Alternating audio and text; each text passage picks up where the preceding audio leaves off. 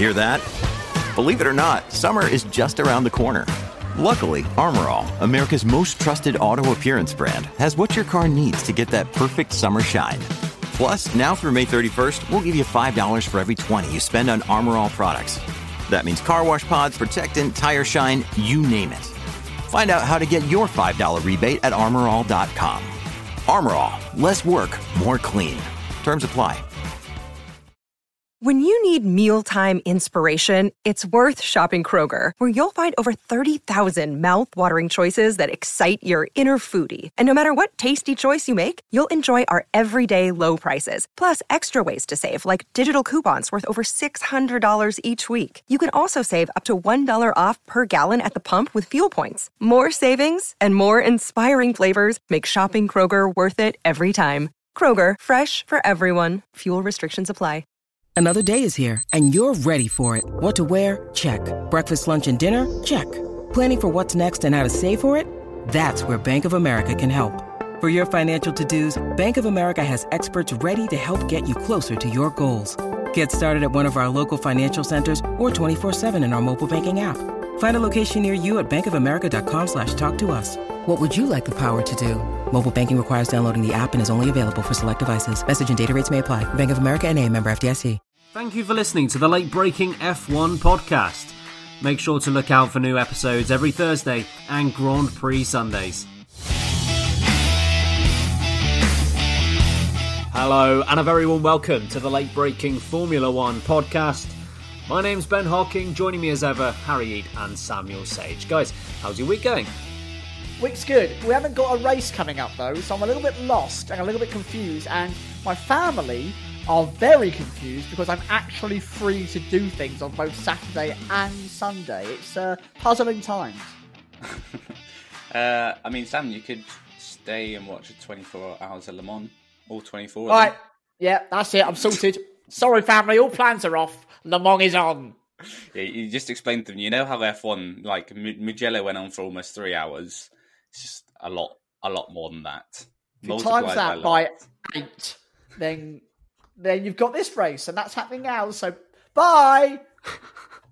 I love it. Literally 7 races in 9 weeks. Oh, by the way, 24-hour race at the weekend. How about that? There's always motorsport. There's always something. But focusing tonight, we're going to be looking at Williams. And obviously, it's been a very eventful few weeks for Williams. We'll just be unpacking everything that's happened and discussing our reactions to it. The Ferrari Driver Academy is going through a bit of a good spell at the moment. They've got a number of drivers in contention for the Formula 2 Championship. We'll be looking through their options and how many of them and which of them are looking like they might get a 2021 seat. And because we are halfway through the season now, we will be giving out some F1 mid-season awards that I'm sure all of the drivers and teams will be desperate to know whether they have picked up an LB. Bringing back the LB. It's been a bit of a while. But first, we are going to focus on Williams. You might have noticed we haven't touched this topic until now, purely because we wanted to give this topic the attention we think it deserves. For the first time since the team's inception in 1977, the Williams family has no involvement in the team. And in fact, Frank Williams, his involvement in F1 goes back even further to 1969. So, yes, it's quite groundbreaking news from the Williams family here. It came to an end with the news on the 21st of August that Dorilton Capital will be acquiring the company, although keeping with the Williams name, at least for now. Claire Williams was offered the opportunity to stay on as team principal, but she declined that offer. So Simon Roberts is taking over the ex-McLaren man, at least on an interim basis. Sam, starting with you, what was your reaction to this? It was pretty shocking. I mean, Dorilton Capital came in. They've obviously taken over what was pretty much known as the last proper family team in Formula One. McLaren obviously still a family name, but has no actual link really to the McLaren family anymore. So Williams kind of take that all on their own. Struggled when they bought out, and now obviously are no longer with us in the sport, just the name. They've officially walked off the calendar. They're not going to be there every single weekend, which is a sight that I've been used to seeing literally since I started watching Formula One for the very first time, so many years ago now. I am absolutely shocked that neither Claire nor Frank will be there. It's a real shame. I really enjoyed having them both there. It's a real shame for women in motorsport because obviously Claire was very much someone to look at, someone to admire, someone to work towards. You know, she had fought her way through what was a very male-dominated area, and she no longer had that for her now because they've had to sell up due to the financial difficulties they're experiencing, which is a real shame. So I hope that maybe she comes back to the sport in another aspect, which would be great, and that we see more female team bosses and leaguers throughout the sport going forward. But I mean, there are so many wonderful Williams moments throughout history. It's a shame the family can't enjoy them anymore, but maybe this is the lease of life now that Williams actually need to kick on and rejoin the midfield and maybe get a couple of podiums or a wing. It'd be great to see them back on those top steps once again after what feels like it's been absolutely ages. Yeah, certainly progress made in 2020, but more progress can be made compared to where they are right now. Harry, what did you make of the news? Yeah, a broad agreement with Sam. It was a sad day. I mean, I was less sad when the news came in about the Dorilton Capital news because we didn't know at that point that Claire and the family were leaving. Was just kind of happy that Williams was staying in F1, and of course they still are. But it's sad to see the last privateer team go. I mean, yeah, Racing Point aren't really a privateer team anymore. They definitely won't be next year. They're not Jordan anymore, unfortunately. It's sad, and you know, as Sam said, the history they have in the sport, it's F1's definitely a different place now. They were kind of the last hurrah of the old days of Formula One when a privateer team could take it up to the big boys. So and to be fair to Claire, she's got a bad rap over the past few years, and rightly so. Williams is sunken into a pretty pitiful pit of bad results. A pitiful pit. I love that. Pit. But 14, 15, 16, 17, they had a podium in all of those years. Admittedly, 17 they only had one. 14 and 15 they were third in the Constructors' Championship. 2015 they beat Red Bull. And I know that's down to a few extenuating circumstances. They really were helped by the Mercedes engine dominance, but she still led that team to 2 consecutive third places in the championship. So, I think obviously past performance guarantees nothing, as evidence here. But yeah, I don't think she did a particularly bad job. In fact, she did quite a good job. Just the last couple of years have really caught up, and it proves that you can't be a privateer team in F1 anymore. And I don't know whether that's makes F1 look bad. Why can't a team be run by a family anymore? And maybe that should be something F1 looks at. We shouldn't have lost all the privately run teams. But anyway, that's a different conversation. But yeah, it's a sad day, but happy that the Williams name remains in F1 still. Yeah, which is important to remember. And that's a real positive that's come out of this. And of course, Claire Williams did have the opportunity to stay on as team principal. And I think she should take heart in that, even though she didn't accept the offer.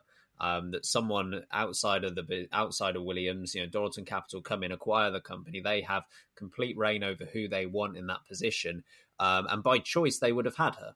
So I think Claire Williams can take a lot of heart from that and know that she did do a decent job over the last few years. And to be quite honest, I think you could probably put nearly anyone in the same position that Claire Williams was in, and I don't think it would have gone a right lot better. The simple fact of the matter is that team is not set up to succeed, or was not set up to succeed in this era of Formula One.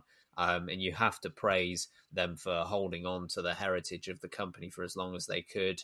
And not only being the last of the old guard, so to speak, but by a long shot as well.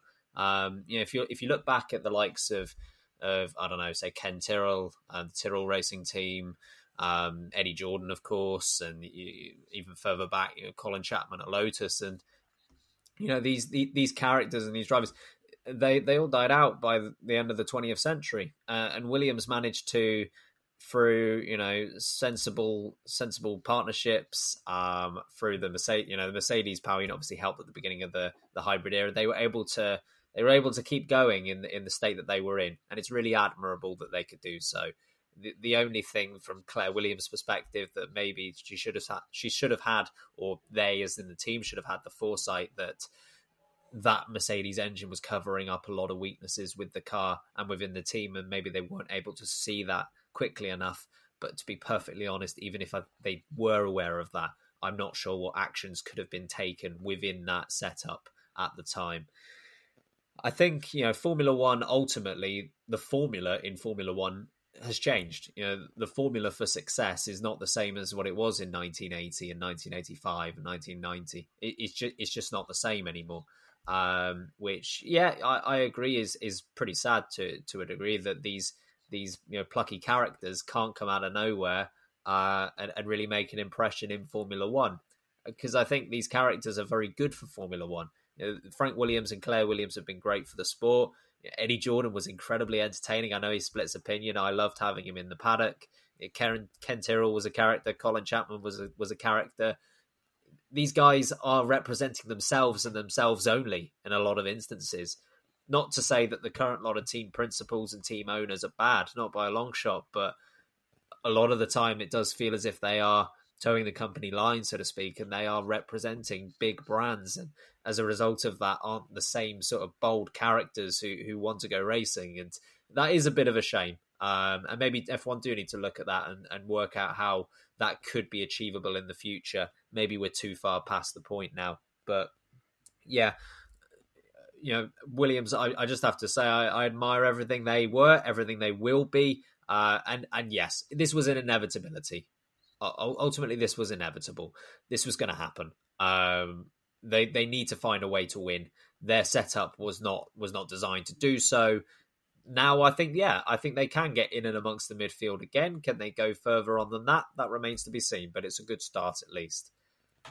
I mean, one thing I want to focus on actually is where Williams could have gone slightly different, and the thing that keeps coming back to me is their partnership with BMW in the early sort of 21st century, so 2000 to 2005. Harry, do you think the decision not to go with BMW and allow BMW to take over the company at that point, do you think that was an error, or do you think that could have been done differently? Would that have changed the course of history? I think it would have kept them more competitive for the next few years. And, I've seen a few things, people say that, that was the turning point and they never recovered from that. But let's look at BMW. What did they do in their tenure in F1? They had one race win. Who's to say that it would have been any better if they stayed with Williams and taken over that team? So I don't necessarily think it would have kept them nearer to the top, that's for sure, over the next few years, to the end of the noughties. But whether that would have stopped the inevitable, because we still would have had, the big financial crash, Toyota, BMW, and Honda all would have pulled out anyway. And then Williams would have been left where they were at the end of 2005, and what with maybe one more win. So I wouldn't pin it to that, I don't think. And, they couldn't have foreseen what F1 would have been like now. And they didn't want to let go of that independence. And I don't think we would have looked at Williams the same if they had given it up then. And it's sad now, but like I said, we admire them for doing as much as they have since then. I mean, they still got a race win, good old Pasta. And as I said, they've had a fair few successful results in between then. So as an independent team, so yeah. I don't think it would have made much of a difference, to be honest. Fair enough. Sam, what do you think? Obviously, the last time Williams were in contention for a championship, 2003, there was the BMW partnership there. Do you think that BMW taking over the company would have made much difference? Yeah, I do. BMW are a manufacturing powerhouse. They're one of the most successful car manufacturers and engine manufacturers of all time. They have financial capabilities as large as the likes of Mercedes and Ferrari. They are monumentally huge, and of course they are so German-centric, and in Formula One there were no other key German members at that point anyway. Obviously McLaren and Mercedes were together, but there wouldn't be one core German team. And remember the Sebastian Vettel trial with that kind of team, so they could have brought in Vettel. Rosberg was there, Heidfeld was there. There's a lot of German talent, Ralf Schumacher. There's a lot of German talent that He's a talent. Get the jaw out, get your jaws out for the lads. And to me, I feel like they could really have pulled together a great pool of talent. They could really come up with something really interesting. BMW are now doing really well in Formula E. BMW were doing really well in DTM. BMW have consistently been at the very top of manufacturing across the world. They know how to make a good car. They know how to make money. They know how to be profitable. They're just very good at what they do. And I think that if maybe they'd done a 50-50 split, if the Williams team had owned half of what they had in their own holdings and sold half to BMW, there could have been a really interesting partnership formed there. And the talent they had around them at that point, if they were able to step on, navigate the financial crash and come back in that hybrid era, which they're clearly doing well in with electric power at the moment, I really think they could have been a contender. I think they would have had the know-how, the financial input, and the technology behind them to make something quite interesting. Of course, it's all hypothetical. Of course, it's all irrelevant now. And I do have a lot of pride for Williams for sticking out as long as they did as an independent team, for being as successful as they could be in what is the most expensive era of racing we've ever seen. All on their own. They've done a great job.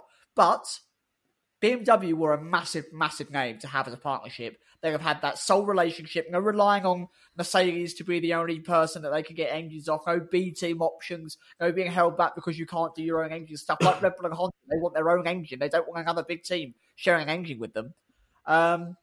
So, yeah, I do think that actually BMW might have been their ticket back to success, big-time success. It's a shame. It's a shame that they couldn't carry it forward. But good for them for sticking with their own morals, and it came to an end, which is a real shame. Yeah, I think from Williams' perspective, they had become accustomed to very strong relationships with their engine suppliers. They had a very brief tenure with Honda, which worked well. They then go into this long-term relationship with Renault, which works very, very well, and it brings them many championships. So they end up, Renault end up leaving F1 at the end of 97, and then after a few years, sort of middling out with other engine suppliers like Supertech, that they get this BMW partnership in 2000. And from Williams' perspective, it worked with Renault, it worked with Honda, and it just didn't work with BMW. And that they had a very toxic relationship. If you remember back then, it didn't quite click. BMW blamed Williams for not being able to produce good enough cars. Williams blamed BMW for not producing reliable enough engines, and it seemed to go back and forth like that for far too long. When you are relying on an external partnership like they were, that relationship has to be perfect, because if it's not going to be enough to topple the likes of Ferrari, as it were, back then, who obviously would have been doing their engines in-house. They don't have to deal with that external relationship at all.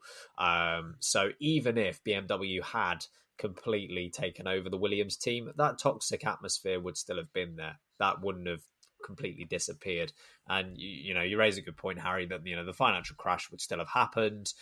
Would it have happened any differently? Of course, we have to remember that they would have been overtaking a Williams team rather than a Sauber team. Of course, they managed to turn that Sauber team into a car that was good enough to win a race, and arguably could have won one or two more. What could they have done with Williams? Could they have done even more? I'd say yes. Alternative histories is very difficult, but yes, I think it at least had the potential to win more races than that. Would it have been enough for a championship? I don't think so. Would it have been enough for a long-term relationship? Again, I sort of lean towards I don't think so. But yeah, it feels as if that was their last real chance to be championship contenders. From there on, it was a tough road, really. I mean, and just to briefly sort of chat on, Sam, do you have any sort of first memories of Williams? Of course, they've been around ever since we've been F1 fans. Yeah, the first major Williams memory I have, this is my actual living memory. I've got favourite memories that I've kind of watched when I grew up. My first actual living memory that I can kind of semi-be aware of is Jackie the moment Ickx where... winning. Sorry, I couldn't resist. It's when Jackie Ickx didn't take a victory with Williams. Yeah. Let's go watch another episode if you want to know where that reference comes from. Is actually where the Schumacher-Villeneuve crash. That's my first kind of semi-conscious memory. The leg break, the championship decider, Villeneuve winning due to the collision, that was my first proper moment of being like, wow, this is Formula One. That's the first season I think I was consciously aware. I was like maybe 2.5 going on to 3 at that point. So, you're still little, but I was just aware of it. And that was a pretty big moment in Formula One anyway. Yeah. So that's my first actual memory. A couple of favourite memories. Rewatched the 1987 Silverstone Grand Prix. Obviously, the Mansell PK fight that went on was absolutely amazing. If you haven't seen it, go and watch that Grand Prix. It's incredible. And obviously, Mansell in 1992. I'm not a massive Mansell fan, but he was dominant in that car. He was absolutely superb in that car. And they built some fantastic cars in the late 80s, early 90s. And what a season for a Brit, which is always nice to see. So, some fantastic moments in their history, fantastic drivers that they've had in their lineup. So it's just a shame that they're not going to be there anymore. It'll be interesting to hear what you guys as the listeners think. Let us know in the comments. Yeah. Any first memories of Williams, Harry? I can't remember first memories. I have a couple of personal memories.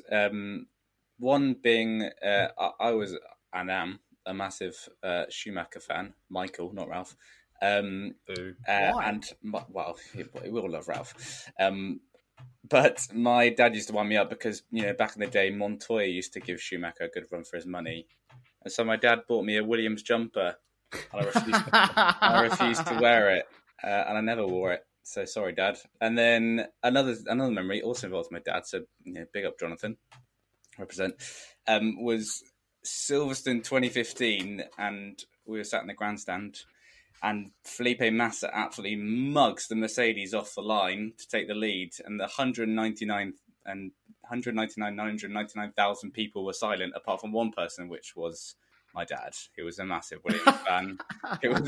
He was beaming that Felipe Massa was winning. So, a couple of those personal ones. I mean, Maldonado winning in Spain 2012, that was what a moment. Extraordinary day.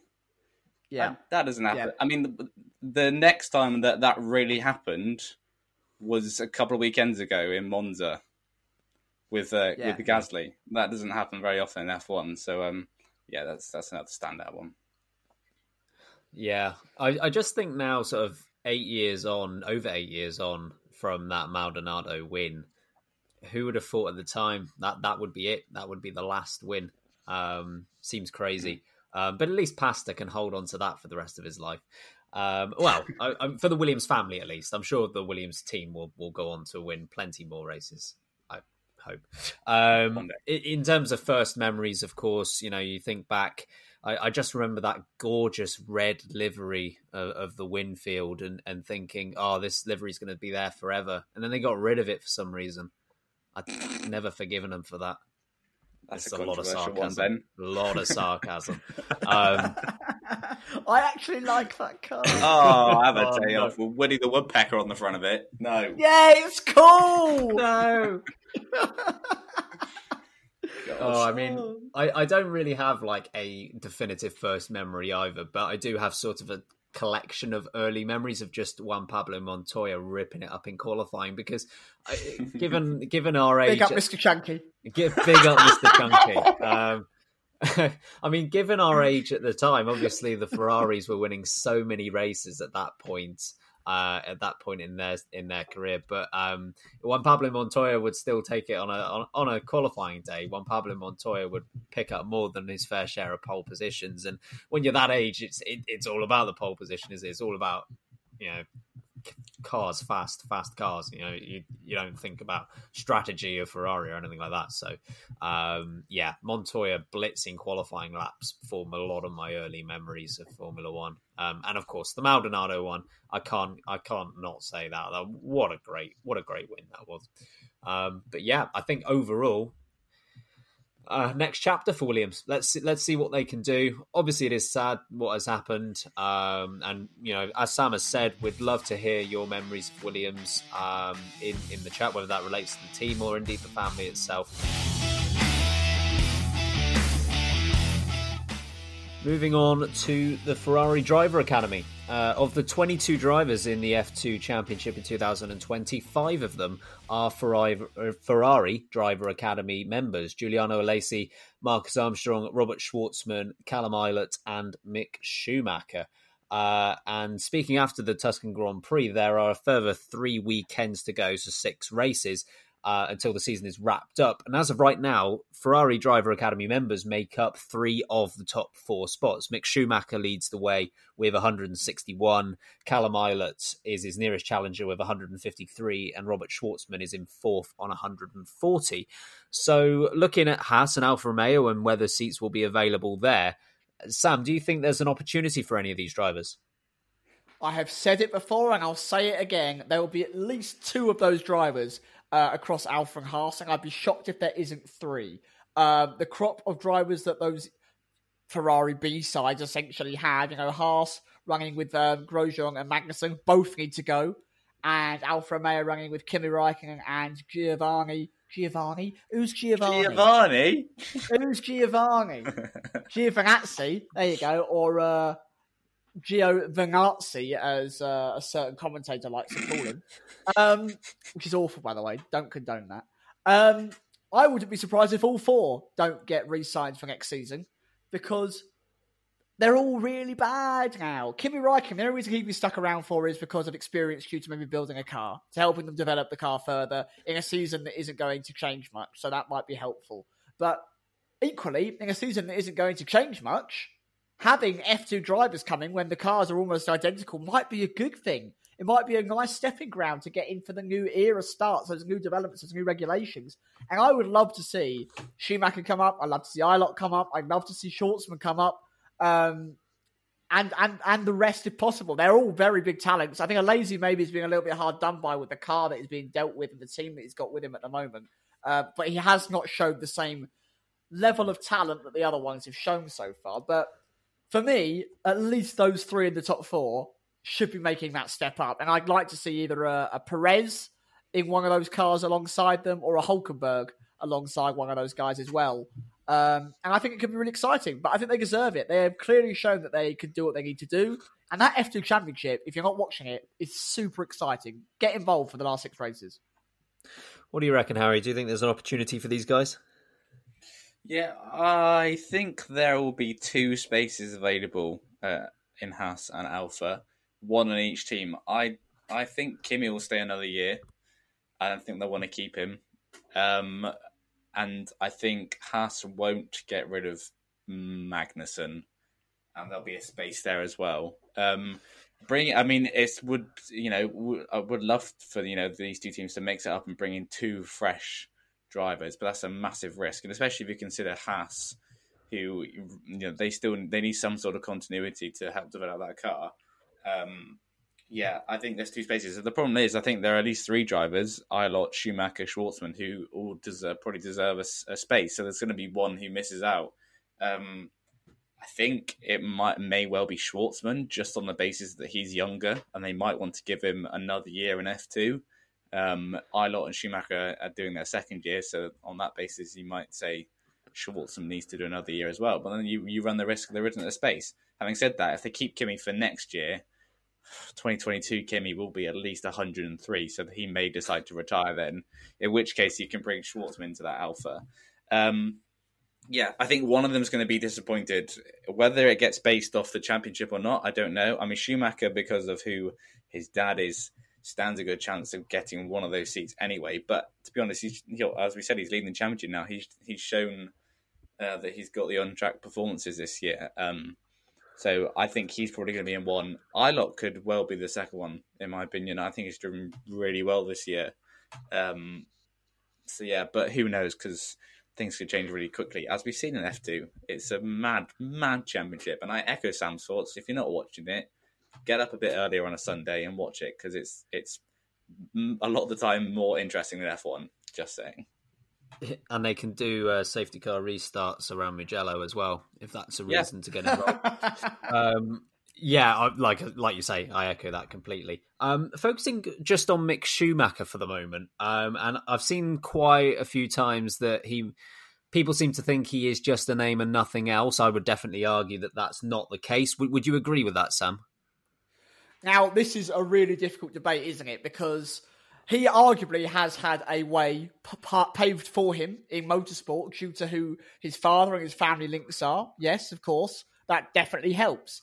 But at the same time, results speak louder than anything. And if Mick Schumacher was finishing 20th every single race and never got a win, never scored points, never did anything constructive with his career, then there's only so much you can argue about a name. Now, in F3, it took him 2 seasons and then he won it. And it seems like it's a bit of a trend that Mick Schumacher has to develop, has to come into his own, has to understand the car and the championship a little bit. And there is nothing wrong with that. Nothing wrong with it at all if you can kick on. And from what we've seen from Mick Schumacher, he has the talent to kick on. He started slow this season, and throughout the entire time, he's built, and he got his first win, which is fantastic for the youngster. And now he leads the championship. He had a great time in Mugello. He started, I think, 16th place in the feature race and finishing 5th, which is brilliant, great turnaround.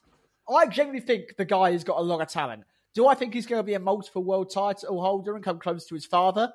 Unlikely, especially because he's linked to Ferrari and Ferrari going the wrong way big time. But then again, Michael did the same thing, didn't he, back in the late 90s? For me, I do think he will be a successful Formula One driver. I do think he will gain sponsorship. I think he'll always be appealing to teams because of the name. I hope he's a race winner. I hope he gets a title fight. But for now, he definitely deserves a spot in one of those teams at the moment, and he deserves a long-term career currently in motorsport because he's better than a lot of people around him, and he's better than a lot of people give him credit for. Schumacher is not just a name. The guy can pull out results. What do you reckon, Harry, as to the Schumacher is just a name argument that is made? Yeah, I completely echo Sam again. I don't like agreeing with Sam, as everybody knows. But Echo. Look, I think undoubtedly he has been helped by the fact of who his dad is. Although, to be fair, in his junior career, he didn't race under the Schumacher name, although everyone knew who he was. And if he had been another driver, would the teams have let him have 2 seasons to get up to speed? Who knows? But having said that, he has been a bit of a slow burner, but he has proved in both F3. The similarities between his F3 and his F2 seasons are remarkable in the way that he didn't do very well until towards the second half of the second year. And that was the same in F3 as it is in F2 now. So, weird one, but that's just obviously the way it works. He just builds in confidence and it comes on song towards the end of the second year. So, yeah, undoubtedly he has talent, and I don't think he has the same natural abilities as his old man. I don't think anyone's saying that, but I think he's got a fair bit of his dad's dedication, like his work ethic, to make up for it. He seems to be pretty studious in that sense, which will go a long way if he gets an F1 seat. So yeah, undoubtedly the name has helped, but he is in that F2 seat on his own merit, despite what Dan Ticktum thinks. I think you mean Richard Tantrum. Exactly. Come on. So as you both referenced in terms of the opportunities that are there for these drivers coming into F1, there could well be up to 4. I agree with you, Harry, that I think 2 seems likely. I'd say 1 or 2. Magnussen's seat is definitely not secure. Grosjean's seat is definitely not secure. Giovinazzi's seat is definitely not secure. Raikkonen, I think Alfa do want Raikkonen back, but of course we don't know what he wants to do. So none of those 4 are set in stone. So there are going to be opportunities for these guys somewhere, or there is going to be opportunities for someone somewhere. Whether they end up taking the likes of Hülkenberg or Perez remains to be seen. I think all 3 of them are very close in terms to how talented they are and what level prospects they are. To be honest, I don't think any of them are A-level prospects, so to speak. I don't think any of them are in the George Russell, Charles Leclerc, Lando Norris territory of progression. You have to remember that, especially in the case of Charles Leclerc and George Russell, they were able to win F3 and F2 at the first time of asking. With Schumacher and Eilert, they did not do very well in their first year at an F2. Schwartzman, of course, is in his first year, and he is looking towards the championship. So maybe he's more of a prospect in that sense. But I would I would categorize these guys much more closely to the likes of Albon and Gasly and Ocon, rather than the likes of Russell and Norris and Leclerc. Well, that's just my 2 cents on that. In terms of Mick Schumacher, I would agree that he is much more than the name, and I think his surname is a blessing and a burden, almost in equal measure, really. You know, the blessing comes in that he's going to get commercial opportunities, I think, that other drivers won't have. He's more well known than any other F2 driver. And, you know, in a dead heat, you know, there are going to be plenty of F1 fans who want to see the Schumacher name, and that will work in his favour if needed. But I feel as if there is this lazy narrative that because he has this surname, he's getting all these opportunities. But he has earned everything that he has got in his motorsport career so far. There has not been an occasion where he has moved up to the next tier without him deserving it. If you think back to, because he was in in F4, he finished 10th place in his first year of F4.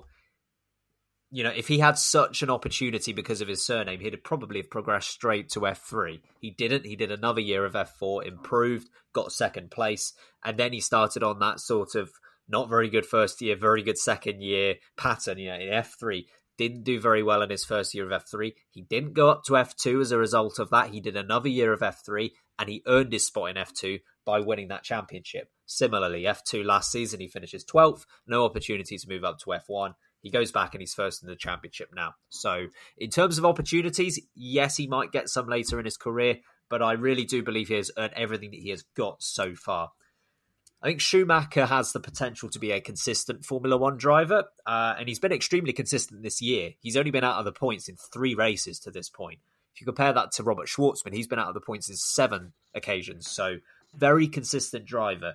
My concern with Schumacher is that he has only claimed 1 victory, and his first feature race win came at Monza. He did win 1 last season as well, but I believe that was a sprint race win at Hungary. So yeah, his lack of wins concerns me a little bit, but his consistency is definitely a plus point and will serve him well if and when he gets to F1. I can't believe I'm saying this. Sorry, just about Schumacher. I can't believe I'm saying this, but age. I mean, he's 21 now, and I can't believe that 21 almost feels like it's old to come into the sport. But we looked at Latifi when he came up, and people were saying he's too old. He's past it. He's had his time. He's had his moment. Doesn't deserve the chance. I think Latifi's getting better and better, but I see their point. If you look at the likes of Verstappen or Norris, is Mick too old? He's coming around to being 22, and by the time that if he does get a drive this coming season, the season will start when he is 22 years old. That's only a year younger than Max. So do you think that maybe is a hindrance? I think that's just how it's gone now. I think that's across the board, really, because I don't think Mick Schumacher is old in the sense of his people that he's around in F2. You know, Stroll and Verstappen coming into the sport at the ages they were, that was what you could do back then. Obviously, the rules were changed after sort of Max Verstappen came into the sport. So I don't necessarily think he is too old. He's 21. Callum Eilert's 21 as well. Robert Schwartzman turned 21 today, so happy birthday, Robert Schwartzman. Happy birthday, mate. But yeah, I think nearly all of the drivers are in that 20-21 bracket. It's only really sort of Lundgaard, who I think is a bit younger than that. He might be 18, 19. But yeah, I don't think it's too much of a concern, to be honest.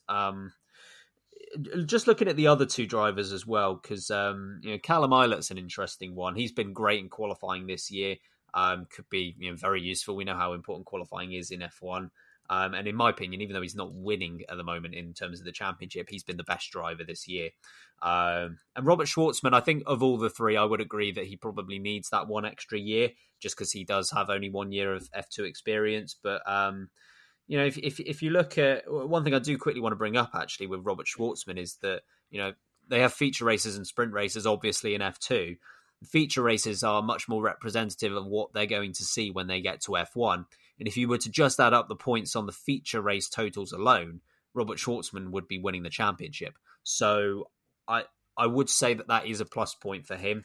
But yeah, I would agree that all 3 of them deserve a chance in F1. Like, I don't think they are that A-level prospects, but I think they have the potential to be solid Formula One drivers who have long careers. Something about Eilert. I really like Callum Ilott. I think he's a fantastic driver, but for some reason it feels like he hasn't got marketability, or he hasn't got that desire from the teams that maybe are going to get. I feel like Ferrari will just not put him in their car for some reason. I feel like he just won't go in that car regardless of what happens, which feels like a shame because I think he's turning into one of the best young drivers we've seen for a while. I think he probably is the best of the crop that are coming through at the moment. And maybe won't get that drive due to his name. I think obviously Schwartzman has the Russian link, which will drive a lot of investment. Schumacher was Schumacher. So I think Ilott might end up missing out, which would be a shame. I think Ilott will miss out just because Ferrari will never hire another British driver ever again because of Eddie Irvine. So thank you, Eddie. I'm kidding, Big Ed. Don't worry. Should we move on to some Elbies? Go on then, let's do some Elbies awards. Well, thank you for coming here today. Live on Podcast on Spotify. I'm Colin Pigglesworth, and you're here for the late-breaking mid-season award. Now, over to our host. Thank you for coming. Yes, thank you ever so much. Whatever the hell your name was, we are going to crack on with the Elbies. We're 9 races into the season of the 17 we're going to get in total, or at least how that's planning out at the moment. We're going to give out some awards. So we're going to start with the MVP award, the most valuable player, also known as the Alex Young Award. But who are you going for here, Sam? It's between 3 drivers for me. I've got the golden envelope in my hand with Sam Sage Award on it, and we go back to Clive. The nominees are Pierre Gasly, Max Verstappen, and Lewis Hamilton.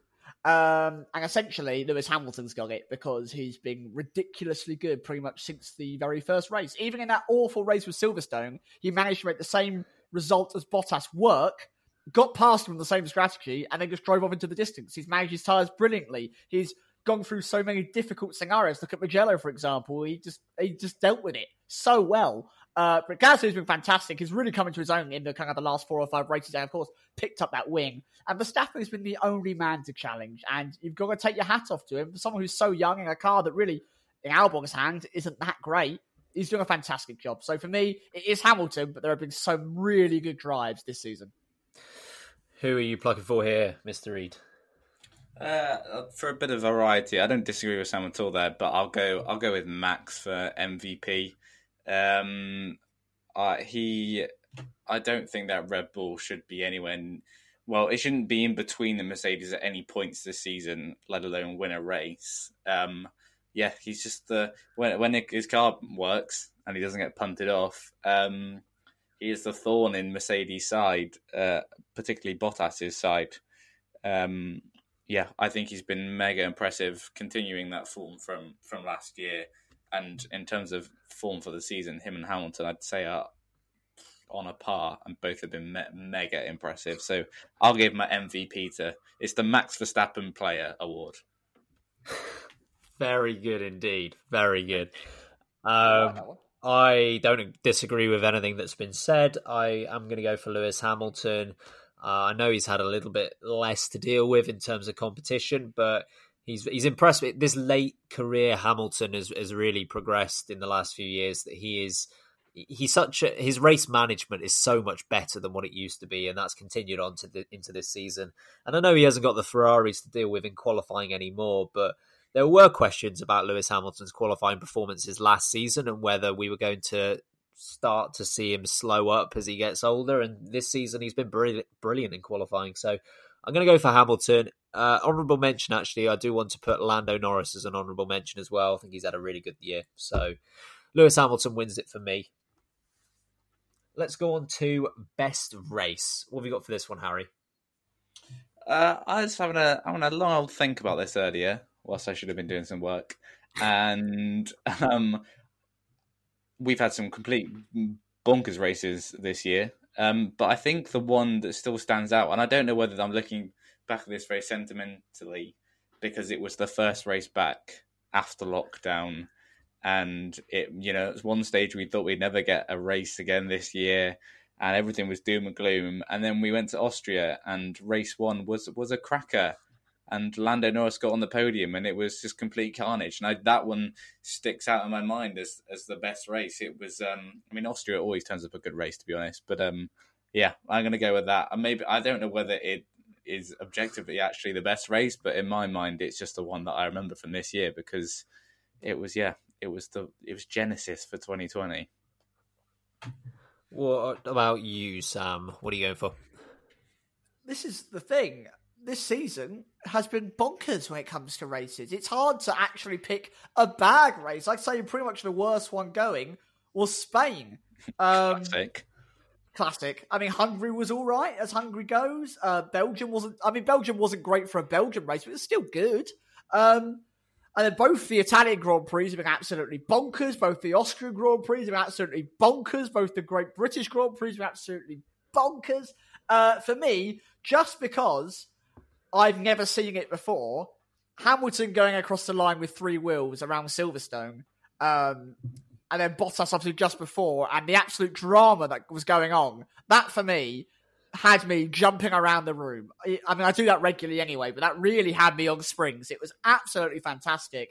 But genuinely, about 4 other races are about 1% behind it. It's been such a fantastic season for racing.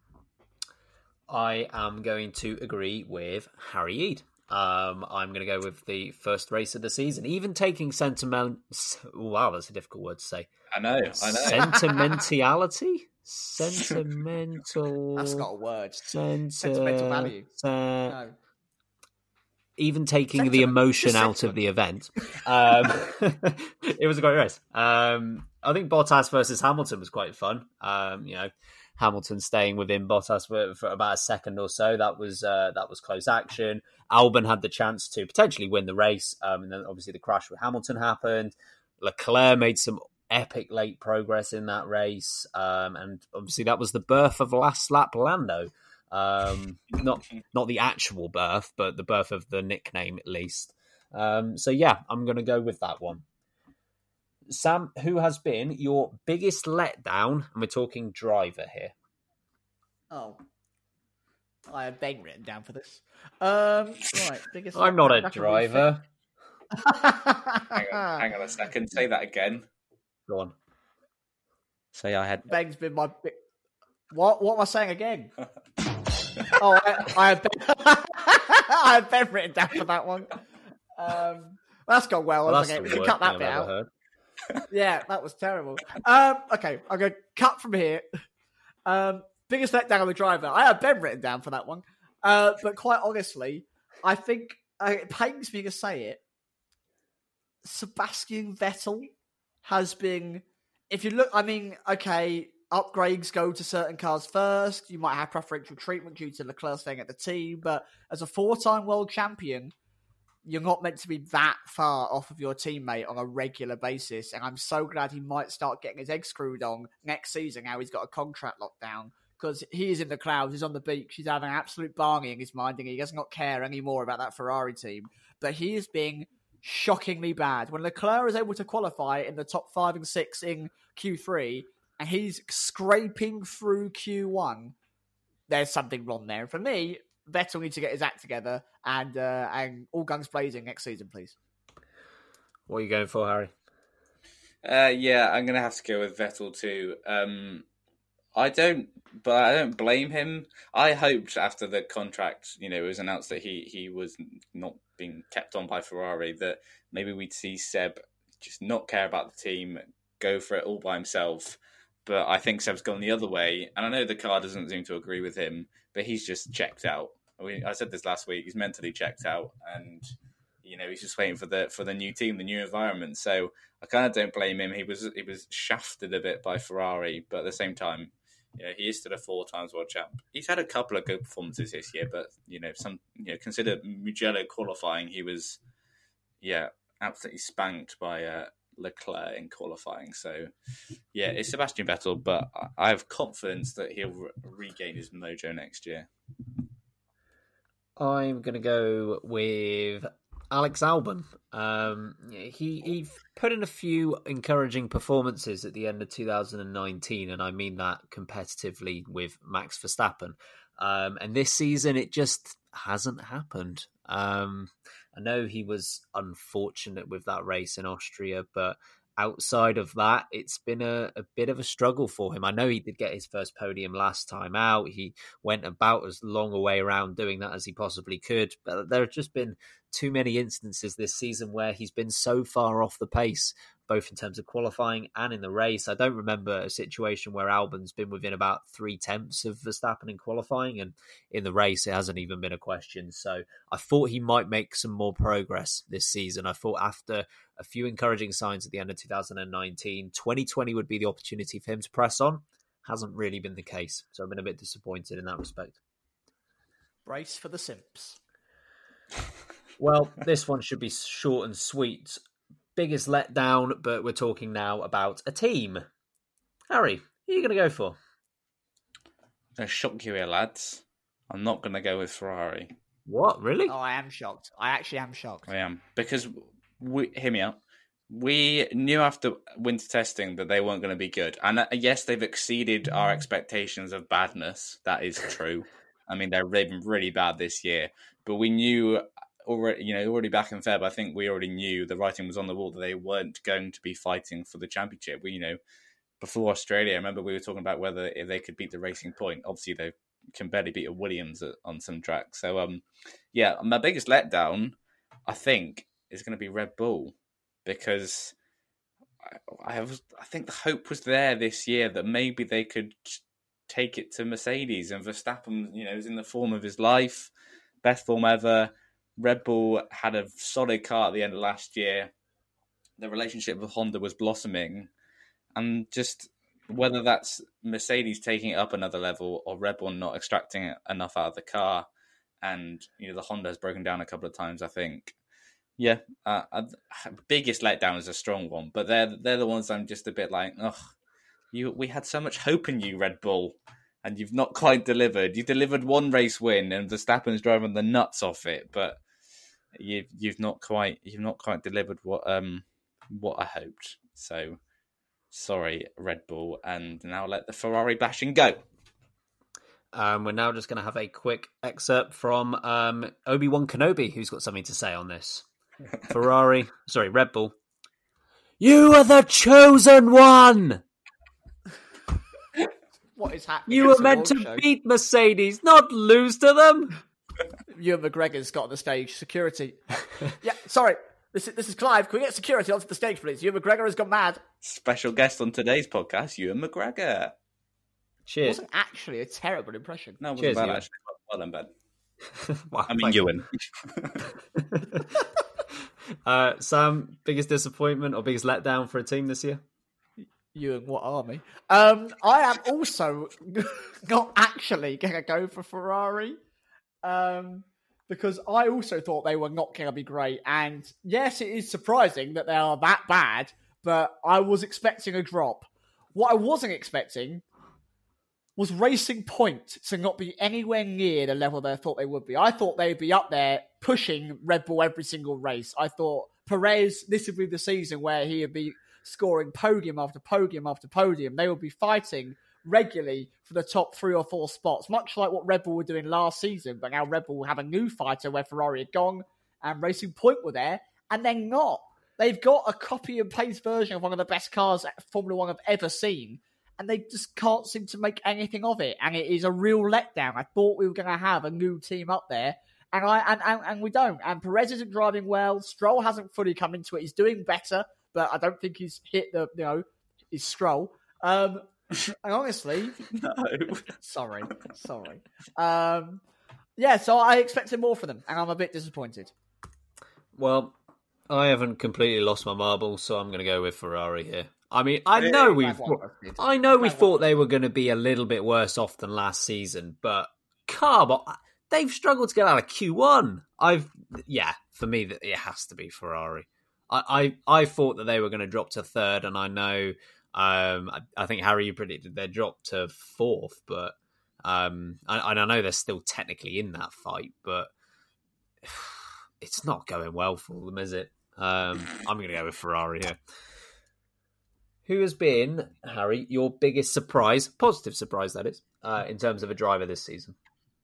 I am going to go for No, I'm going to go for Lando Norris. I know you gave him MVP, and we knew he was quick last year, and he had a good first season F1, undoubtedly, but he has just seemed to step up to an even bigger level than I thought he was going to in his second year of F1. He's really, really impressed me this year, and the maturity within, he is a walking meme outside of the car.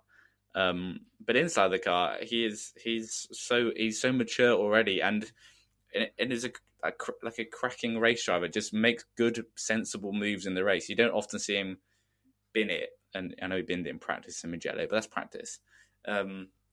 He doesn't make silly attempts and crash into people. Yeah, I think big surprise for me. I'm not surprised that he's good, but I'm surprised at the level he's achieved this year. So Lando Norris for me. What about you, Sam? Very much down the same vein, really.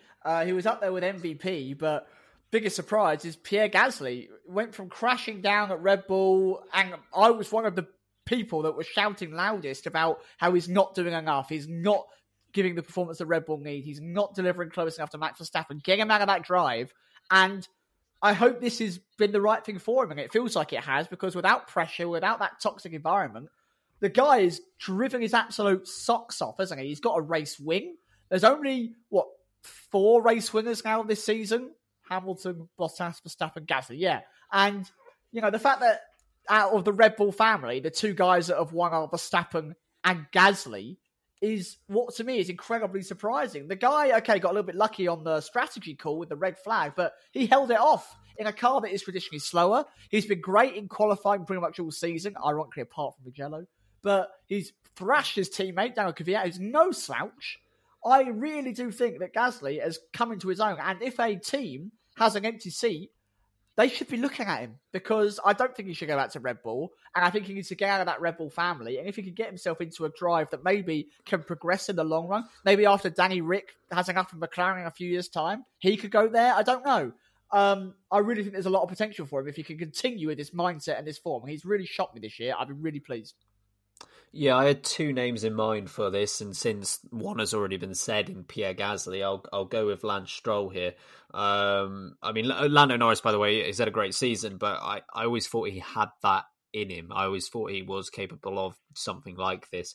Lance Stroll's had a really good year, though. I've been impressed for him. Not impressed enough to think that he deserves that seat ahead of Perez, but I think it's definitely been his best season so far. He's in 6th place at the moment, and he's had 2 pretty unfortunate DNFs as well. The one, obviously the most recent one in Mugello, he was on course for probably 4th place there, so that's another 12 points that would have seen him up a position or 2. And that first race in Austria, before he had a few issues, he was fighting well within the points there as well. So I think Lance Stroll, without those 2 unlucky DNFs, would probably be 4th place overall.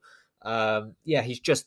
Qualifying has been much, much better this year. I was uncertain of when, if at all, that qualifying pace would come out, and it has this season to an extent. And in the race as well, he is starting to improve there as well. So, we've always said those great starts, they need to be complemented by other skills in terms of driving. Those other skills have been more prominent this year, so I'll go with him.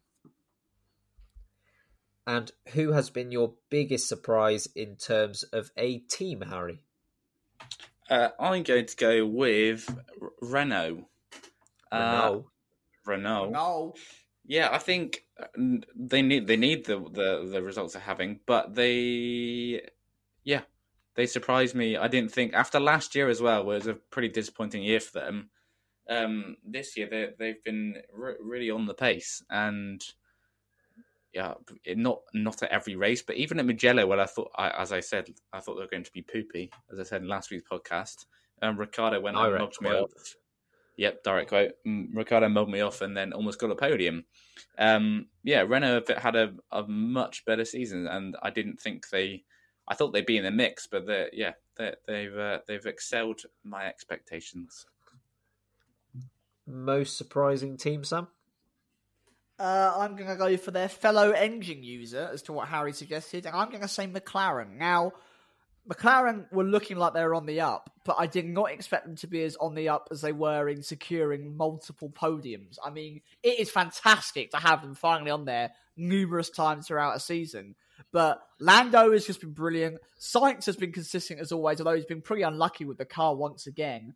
The team is really putting out the bag. Their culture there is fantastic. They really look like they're going down more of a Mercedes route in culture. They're open-minded, fun, supportive, helpful. You know, that camaraderie that you want to see in an F1 team. They are really nailing that. And Zach Brown has done brilliantly from a marketing perspective to secure them so much investment, so much sponsorship, so much worldwide viewing, such as their partnerships with IndyCar and whatnot. I am genuinely chuffed with how McLaren have come along. And I am currently, I think, consistently seeing them as the third best team in Formula One at the moment. That might change, obviously, next season when the regulations are almost exactly the same. But for me, this has been a really, really good comeback for them, and it's the right path I wanted to see them on, and they're finally getting there, and it is fantastic to see them fighting for podiums on a regular basis. Yeah, I'd say both of those are fair enough. I'm actually going to go with Mercedes here, which I guess answers the question of Red Bull and Mercedes. I thought they were going to be close this season. That hasn't been the case. So you can either say, like you have, Harry, that you've been disappointed with Red Bull, and I have to an extent. But there is the flip side of that I've been surprised that Mercedes have yet again made that jump. And I know technically, I shouldn't be surprised given what Mercedes has been able to do over the last few years. But yeah, I really thought this would be the season where it narrowed up slightly, and that just has not been the case. 7 of 9 wins to this point for Mercedes, and let's face it, the win at Monza, not taking anything away from Gasly, of course, but if everything went to plan there, Mercedes would have won that as well. The only one that they haven't won on pace and pace alone was that 70th anniversary Grand Prix. Max Verstappen's done his best, and I think he's done a tremendous job just to keep Bottas in check, let alone beat him in certain races. But even that hasn't been enough on a lot of occasions. So yeah, I'm going to go with Mercedes here. And the most important award of the evening, the one they all want to win. It is the Damn, I'm regretting moving to Ferrari in 2021 Memorial Award. And the nominees are Carlos Sainz. Yay! Carlos Sainz. Yay! Carlos Sainz. Yay! And Alex Young. Boo. Don't you boo Alex Young. Can we kick him out? I actually have a serious answer to this question. This is nerdy. The press officer, and she got a great name, Sylvia Hoffer Frangipan. That's my favourite name of the week. Fantastic. Worked at Macca since 2010 to the end of 2018. Endured the really hard times of the Honda relationship, and then moved to Ferrari as their press officer at the start of 2019. She's up there with Carlos Sainz to win the Damn, I regret moving to Ferrari. She's had an absolute frangipane. A complete frangipan. I just want to play the Curb Your Enthusiasm theme on repeat. Goodness me, that's tough. Who are you going for this award, Sam? I think I'll go for the smooth operator, because this move really wasn't that smooth, unfortunately. The man is going to be looking at the back of his old car unless Ferrari make a monumental jump. Carlos Sainz is going to have a really difficult time, especially in a team that is completely centred around Charles Leclerc. Alex Young snubbed again. Sorry, Alex. So's Alex. And sorry, Carlos. I'm sure it will turn around in 2022. We've got faith. It will work out, buddy. But I think we'll leave it there for the LB Awards, if you wouldn't mind, Harry, doing the honours of the exit music. Well, thank you for tuning in once again to the LB Awards here on the LB Podcast here on Spotify. If you've enjoyed our host, Benjamin Hocking, and all his absolute idiosyncrasies that he likes to say, then make sure to subscribe. If you drop in Colin Fieldsworth, and remember, keep bringing light. That is absolutely sensational. Although I think the primary reason people will subscribe is not what I'm saying. That should not be a pulling in point from our perspective. But anyway, LB Awards, we'll do another set at the end of this season. Don't you worry. They'll be back. And we will be back next week as we prepare for the next Grand Prix. Where are we going next, lads? We're going to a car park. Yeah, great. Yeah, that's right. We'll be in Sochi. We'll be previewing the Sochi Grand Prix at on our next podcast. Until then, Sam, if you wouldn't mind doing the honours and getting us out of here. Well, if you've enjoyed the chat between the three of us, and of course, Ewan McGregor and Clive popping along for the fun, then do share the podcast, do review it, do come and speak to us on Twitter at LBreaking. If you happen to join us over on YouTube as well, that would be lovely. Watch the videos, like them, subscribe, comment. It really means a lot to us. And we will be back, as we said, next week for the Russian preview. In the meantime, I've been Samuel Sage. I've been Ben Hocking. And I've been Fabrizio Barbazza. And remember, keep breaking late.